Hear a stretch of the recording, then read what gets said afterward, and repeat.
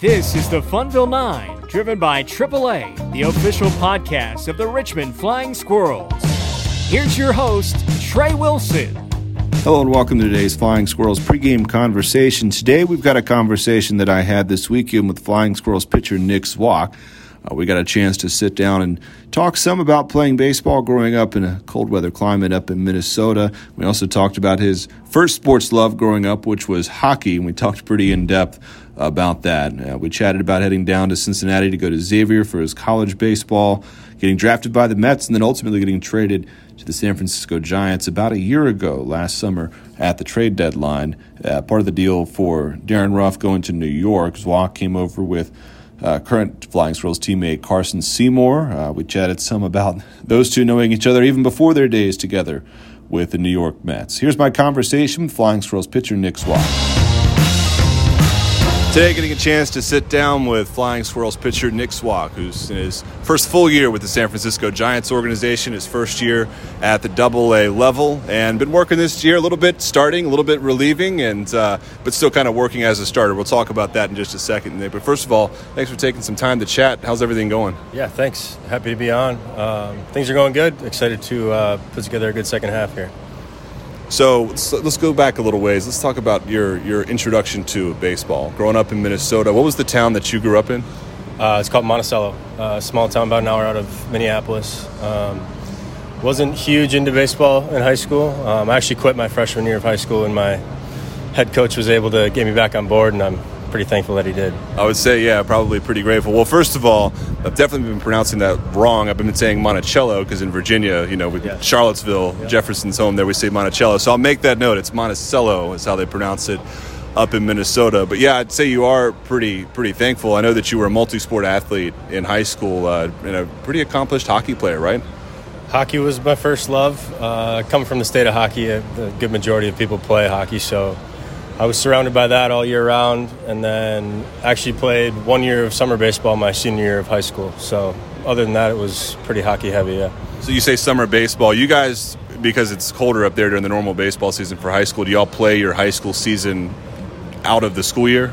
It gets pushed back. Kind of depends, I guess, once the snow melts. But it's usually a little later into the spring that you start going. And then, yeah, if you want to start playing at the higher levels, you got to play a little summer ball as well. Well, outside of pitching, did you play anywhere else in baseball? I played first. I hit a little bit, but I was pretty content to put the bat down once I got to college. Yeah, the left-handed arm, they probably said, you got a lefty. No wonder your high school coach wanted to get you back on the mound. You got a lefty. That's a rare thing to find. Well, let's talk about hockey a little bit. I was doing some research a while back when y'all were first coming to town, and I found this story about this game-winning, buzzer-beating goal that you scored in high school. Can you tell us about that game and how fun that was? Yeah, we were able to make it to the state tournament my senior year, and being from Minnesota, the Minnesota State High School hockey tournament is something to get excited about. Came in as a 7 seed out of 8, ended up winning our first 2 games. Like you said, I was able to score with 2-ish seconds left to send us to the state championship, which was an amazing experience, and then ended up losing in double overtime. But to have that ride and be a part of that community was pretty exciting. We kind of put Monticello on the map in terms of hockey. So it was like 2.8 seconds or something like that. And, you see that sometimes in maybe basketball, but I feel like as a casual hockey observer, you don't see a lot of those buzzer-beating shots. For whatever reason, everybody kind of positions, and if you've got control of the puck at that point, everybody's kind of playing it for overtime or something like that. Did you, when you see the puck coming your way, did you feel like you had a shot to end this thing, or were you just slapping it and hoping for the best? The video will show it, but it was a hope and a prayer. I think that was my quote. But, yeah, to get if I can remember, it was a good game back and forth. Ended up tying it, and then, just keep trying to get shots on net. And I think it was just a little bleeder that snuck 5-hole that we finally got to go through. But it was pretty exciting for sure. When you go home during the winter, do you ever get a chance to get out on the ice a little bit these days? Yeah, pond hockey's still a love for me. Go home and find some buddies, and if there's any sort of frozen surface, we're usually out there messing around, having fun. So. Well, coming out of high school, I know it's playing in Minnesota, talking to a few other guys who grew up in that area, guys like Sean Jelly and some of the other guys who've come through over the years. It's a little bit different from what a lot of the guys who grew up in Texas or California or anywhere down south. have that experience. It's probably also a little bit harder to get noticed, but you caught the eye of Xavier University over in Cincinnati. How did those conversations start, and what was it about Xavier that convinced you to head down there and keep this thing going after high school?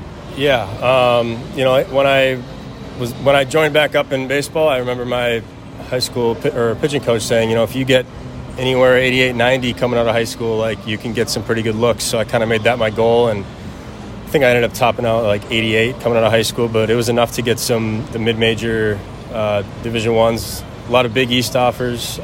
Xavier took the cake I wanted to make sure it was a good academic school as well, so it being a private Jesuit was kind of checking the boxes for me. So I made the trip down there and had a great experience there.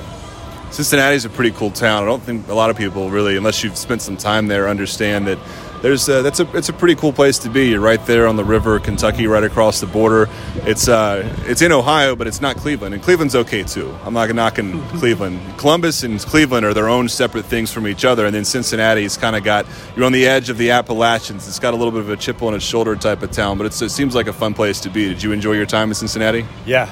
I loved it. It was a small campus, but it's 10 minutes from downtown, right by the ballpark. You got a strip of good entertainment there that we were able to take advantage of. So there was some good, different experiences, just like any other place. But yeah, I enjoyed my time there. In Cincinnati, I don't know if a lot of people know this, but a great underrated music scene in Cincinnati. There's a lot of good music artists coming out of there. So the Mets call your name. The draft just happened over this past weekend, and that's such a monumental moment in everybody in this game's lives. So for you, coming out of Xavier, what was draft day like when the Mets picked you up back in a couple of years ago? My word would be stressful, especially with what happened with COVID, me being in that COVID year with the 5 round, had to make some decisions within those 2 years, either to take offers, go back to school. I decided to go back to school for another year and go in the 20 round, and it got to the point where I was just hoping my name would get called and just get an opportunity. I'm very thankful for the Mets taking me in and really developing me and showing me how to understand biomechanics, pitch mechanics, stuff like that, and really kind of shape myself into the pitcher that I am today.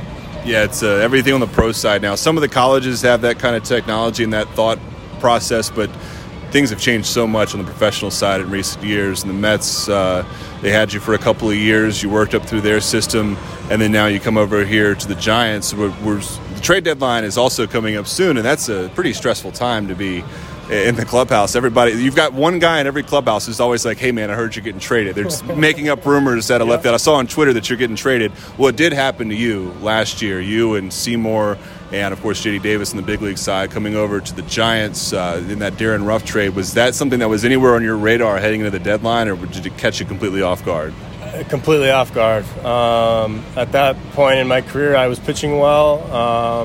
In my eyes, it was a later draft pick who kind of built up and started to become something of a better pitcher than what I came in as. So I figured, the Mets want to keep me around, get me off that. And no, like you said, it was completely off guard. Got called into the manager's office, said you've been traded to the Giants. And the next day I was on a flight to Washington to meet up with Eugene. So it was a quick whirlwind of 24 hours for sure. Yeah, I can't imagine just uprooting everything out of nowhere. Well, now it's been about a year. And you've settled your feet in with the San Francisco Giants. And, of course, you came over in the trade with somebody that you'd kind of come up the ranks with Carson Seymour. And people always assume that if two guys come over from an organization, they're probably best buds. That's not always the case, but it definitely seems like it would be a comfort to have a familiar face making that transition with you. Was that the case for you two? Yeah, it was kind of funny how it worked. When we were sophomores in college, we actually played on the same summer team as well, out in Harwich in the Cape Cod League. So played in Cape Cod together, and then we ended up getting drafted to the same team. Kind of became roommates when we were out down in Florida with the Mets. And then for us to get put together in the same trade to go over to the Giants was kind of surreal. We were both kind of shocked that it worked out that way, but obviously happy that it did. Well, this year, your first season at AA, your first full year with the Giants, so your first time going through spring at Papago instead of over in Florida, which is a whole different experience of its own. But this has been a year where there have been some ups and downs. We have seen some flashes of some really good outings. Is there anything that at this point now that we're moving into the month of July, about halfway into July, that you've taken from this year, you say, I feel good about this and I'm working on this? Yeah, like you said, ups and downs, but as long as the downs are taken as learning, that's for me like the biggest thing. Build off of each outing no matter what, and I'm really excited to kind of keep working back towards what I know I can be, what I have been in spring training, and I guess that's what keeps me going right now. Well, in the situation that you're in lately, you've been a starting pitcher, and you're still kind of working a starting pitcher workload, but you're doing some of these piggybacking outings where you're not, if you're starting, I'm taking the ball at roughly 7 o'clock, and I'm going out there and I'm throwing 5, 6, hopefully once everybody gets stretched out. Mm-hmm. But when you're doing these outings where you're coming out of the bullpen, it's not quite as routine. You got to kind of be ready to start getting hot, not necessarily at a prescribed time. Is that something that working in this kind of role that you've been in this year that you had to adapt to, or did it still seem pretty much kind of like a start day? The good thing about the piggyback is you do know the day that you're going, but like you said, you don't have that exact time, and I think that was partly what they were intending to do with that is, kind of give me a little bit of wiggle room to kind of not really put so much pressure on that 7 o'clock start or whatever. So like understanding that, you're pitching today, but you have to be ready to get ready on the fly and make adjustments. So I think it's a good experience to have both. Obviously, I'd love to keep extending and doing what I can with that, but just to have the innings that I have and the experience that I've gained this year is great to be a part of this team. Well, best of luck to you in the second half as we continue rolling now post All-Star break time. Appreciate you taking some time to chat today, and we'll catch up again sometime soon. Yeah, great. Thank you for your time.